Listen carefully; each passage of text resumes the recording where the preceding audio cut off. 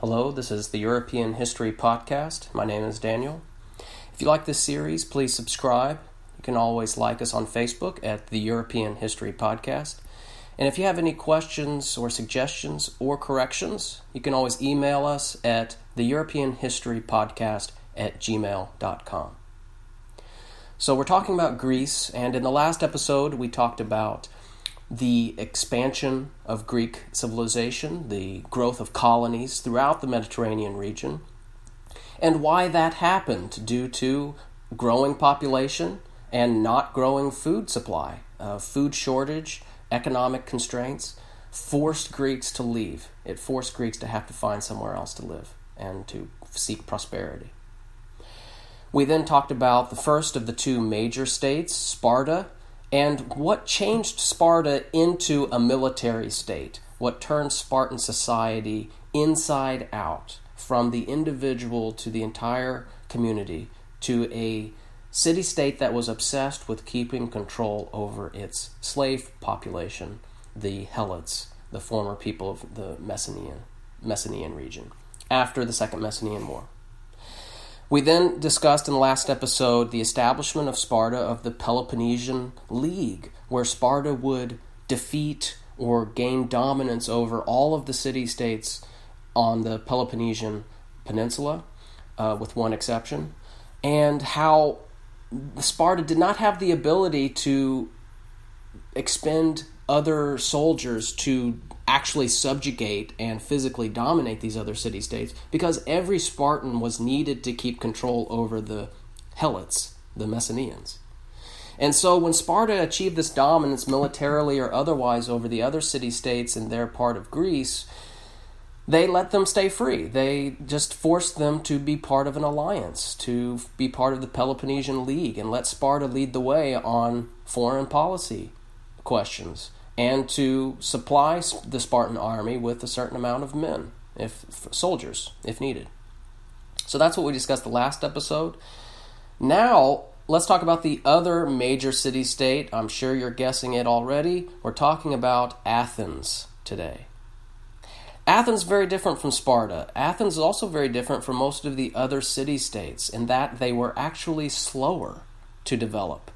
Athens was much more slow to change.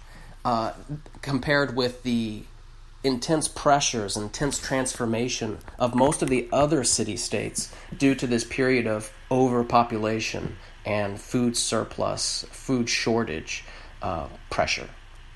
So Athens is slower than the rest because, for one, Athens is not located on the main, most popular, profitable trade routes at this time period.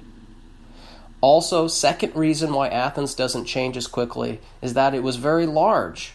And therefore, since it's very large and has a lot of land, it did not grow into overpopulation. It did not run into food shortages as quickly as other places did.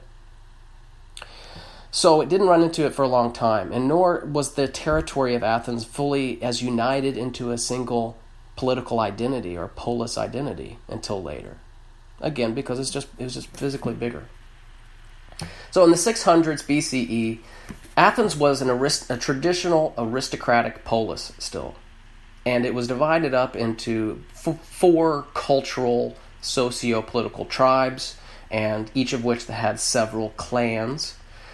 Nobles held most and best land. The noble class dominated religion. They dominated politics. In Athens at this time, there was no written law. The nobles simply rendered decisions based on tradition, which, of course, was almost exclusively also the nobles' self-interest.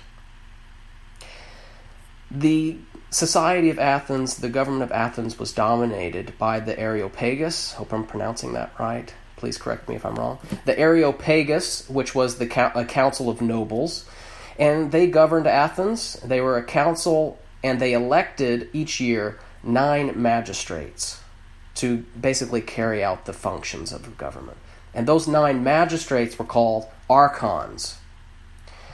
But since these archons were chosen by the council, and also because after a year each archon could join the council, we see that the Areopagus that Council of Nobles is the real supreme government force, not the archons.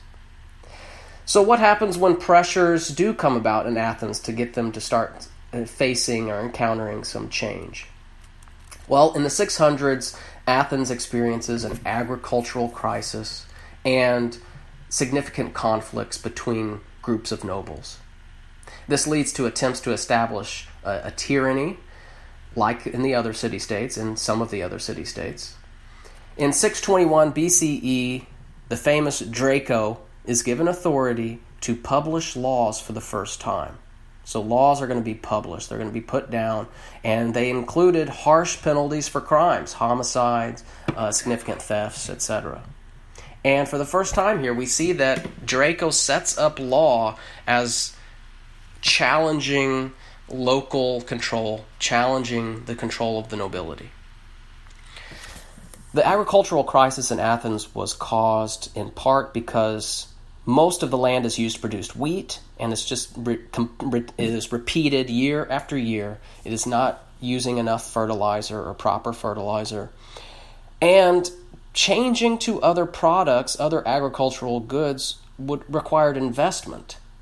And because of this investment requirement, poorer farmers had no choice but go into debt. And the only people you can get money from at this time, of course, are wealthy people, the nobility. So they would, poorer farmers, in order to move into different agricultural products such as olives or wine, etc., they would borrow from the nobles, and they would typically put up a sixth of their next harvest would be the payback for the noble. He would get a sixth of whatever the poorer farmer is able to come up with. As it doesn't work out, as the produce doesn't work out, or there are other problems, or famine, or disease, or a flood, or a drought, the poorer farmers would put up their wives, they would put up their children, and they'd put up themselves as surety for what they're borrowing as slaves. And this led to an inevitable growth in defaulting on what's loaned, and therefore slavery. And once enslaved, many also were sold by the noble Greeks and noble Athenians, sold abroad to other civilizations. That is a recipe for revolutionary pressure on the poor and the general class in Greece, in Athens. And so we're going to see these calls from the grassroots, from the bottom, for the abolition of these debts and for redistribution of land. And so we get to the next huge, massive figure in Greek history, which is Solon. But as a trend, as I go forward in this podcast, you'll see that I'm not going to necessarily engage in a great man theory of history. We see Solon come forward in this time, and he does make incredible changes. But what we've just discussed before I get into Solon explains why Solon came about. If it wasn't Solon, maybe we could predict it would have been someone else. These changes would come, and these changes are called for based on what's happening with the economy. And what's happening with the economy is being determined by what's happening with agriculture, with the environment. And so I tend to have this interpretation of history that kind of says that a jungle produces a lion, even though lions aren't in the jungle, but you understand the phrase. A jungle produces the lion. The ecosystem allows a lion to exist, to come into existence. A lion's not responsible for the jungle. It's the other way around. And so we see these pressures boil and simmer and come to a head, and we see Solon as a historical figure come about to produce these changes. So in 594 BCE, Solon gets elected as the only archon, and he's given extra powers to write laws and make some changes. So what does Solon do that makes him so significant? Solon cancels current debts. He forbids future loans that were secured by a person himself. So no more, promising slavery if the debt's not paid. He bans it. He brings back many Athenians who had been sold abroad into slavery. And these changes are referred to as shaking off the burdens. It was kind of clearing the slate because it's just not working out economically. And so we see this is kind of like a bankruptcy bankruptcy proceedings and the very important function that bankruptcy can play in society, especially if massive debt is starting to affect larger and larger portions of a society. We see this happening here, and this is basically a bankruptcy proceeding. And like bankruptcy, these reforms, they don't solve the fundamental economic problems immediately. And Solon does not redistribute wealth. He doesn't redistribute land. Another significant change Solon puts in is that he forbids the exportation or the export of wheat.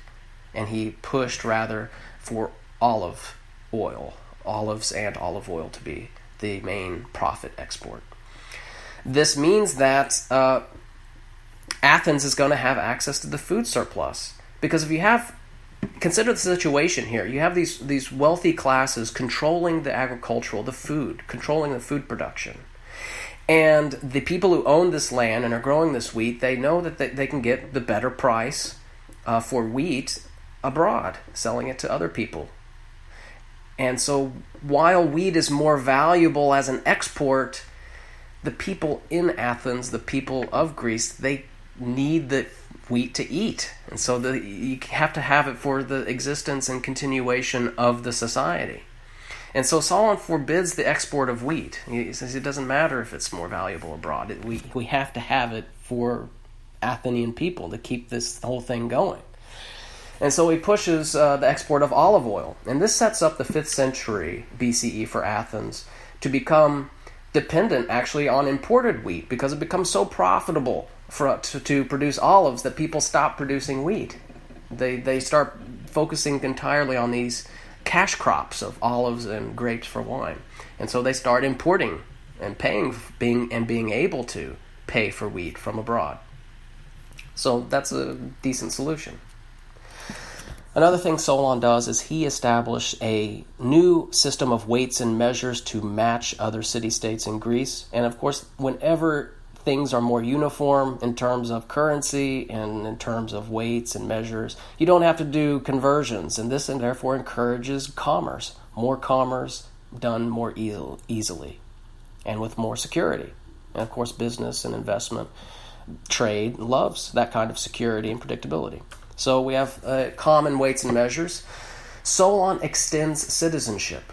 He allows people to become citizens of Athens who are foreign artisans, because those people are very valuable to the Athenian economy. They're very valuable to the Athenian society. So he says you can be a citizen because we want you to stay here. We want you to keep enriching our city-state. Solon also changes the constitution. He gives citizenship for local tradesmen and merchants. And they are divided into classes, 4 classes based on agricultural production. So with Solon, we have citizenship to more people, but we then have divisions. There's different kinds of citizens. Citizens are not all created equal. So you have 4 different ranks of citizenship under Solon with these changes. You had to be in the top 2. Only citizens from the top 2 classes could become archons, or those magistrates that I mentioned. And you had to be from the top 2 to be on the Areopagus. The 3rd class of citizens could be hoplites, those soldiers that I've mentioned before. 3rd class could be hoplites, and they could be on the council of 400 that would be chosen by all citizens, and 100 could come from each tribe. And so if you're the 3rd class, you could be a member of this council, which would kind of be a check on the power of the Areopagus. And the lowest class, the 4th class, they're called the Thetes. They're still citizens, they're able to vote in the assembly. So we have an assembly, we have the council, we have the Areopagus. So the 4th class, they can vote in the assembly along with everyone else for the archons and for the council members and on any other business. They also formed and consisted of the new council, so the Court of Appeal. So even this lowest class, they get to be this Court of Appeal, and eventually this court will become the go-to court for almost all cases. So we see this expansion of democracy under Solon, democratic elements beginning and so on. But even so, it's not completely democratic. You still have slavery, and women half of society, they take no part in political or judicial processes, just like everywhere else at this time. So, role of women is limited. Unfortunately, despite all of these changes, social, economic, political changes from Solon, factional rivalry divisions couldn't be stopped. And a few years into this, no archons could be elected. There was too much dispute and division to elect archon. This leads to another historical figure of Greece, the tyrant Pisistratus. He was a nobleman. He was a military hero. He was a leader of one of the four tribes, and he seized power. He tried to seize power in 560 BCE. He tried a second time. He kept losing, and he was expelled. And the third time in 546 BCE, he led a mercenary foreign army, an army from abroad. He marched into Athens, and he took over, and he established a tyranny. And it lasted throughout his life and for part of his son Hippias' life until 510 BCE. So he comes in 546, and it lasts through his son until 510 BCE. So about 36 years, we see one of those dynamic, charismatic, revolutionary systems of tyranny come about. And I really hope you're trying not to kind of use our usual context of the word tyrant. Tyrants in this context, yes, they have absolute power. Yes, there's going to be repression and cruelty, but they are making these very dynamic changes that are needed. And the tyrants themselves, they are able to be successful because of these social pressures, these social problems that need to be addressed. So, what did Pisistratus do? He ruled with force. But he instituted expansive program of public works and urban improvement programs. He expanded and made more kind of He's making religious festivals much more ornate, much more gaudy, I guess. He's building and expanding temples. He is patronizing poets and artists, mostly for his own kind of aggrandizement of the tyrant's court. Pisistratus centralized government power away from the nobles. And this is this pro-democratic function of the tyrant. So we have a tyranny, but this is in the backdrop of there being much more kind of domination from the aristocracy and the nobility. In ancient Greece, we're seeing this democracy, but there's this kind of this back influence of noble power influence. And so the role of the tyrant in many of these cases is that the tyrant really kind of limits and dilutes and drains out the influence of the nobility and the aristocracy. So that can serve a pro-democratic function, for the future at least. So it centralized power away from the nobles. Pisistratus appointed circuit judges to go out into the countryside outside of the city of Athens to hear cases. And again, that takes power away from the local nobles, the local baron, who would usually decide disputes and criminal cases. Now, he sends out a judge from Athens to decide a case who is loyal to Athens, at least on paper, but to him, to the tyrant. So we see this, again, exclusion and dilution of noble power. Pisistratus doesn't make any formal changes to the constitution or how the government works necessarily. Solon's assembly stays, the council stays, the courts keep meeting, the magistrates are still elected. What Pisistratus does is he simply merely makes sure that his followers, his loyal people, are dominating all of these institutions. And so what does this look like? This looks like democracy theater. This is like constitutional theater. It looks democratic. Athenians feel like they are participating in the government system. They generally approve of what Pisistratus is doing, the reforms he's making. They approve of the reduction of noble influence on these institutions. It just so happens that these institutions are being dominated by the tyrant. They're being dominated by the tyrant's influence. But Athenians still feel like he is ruling in a mild way. He's ruling in a popular way. He's ruling with the consensus of the Athenian people.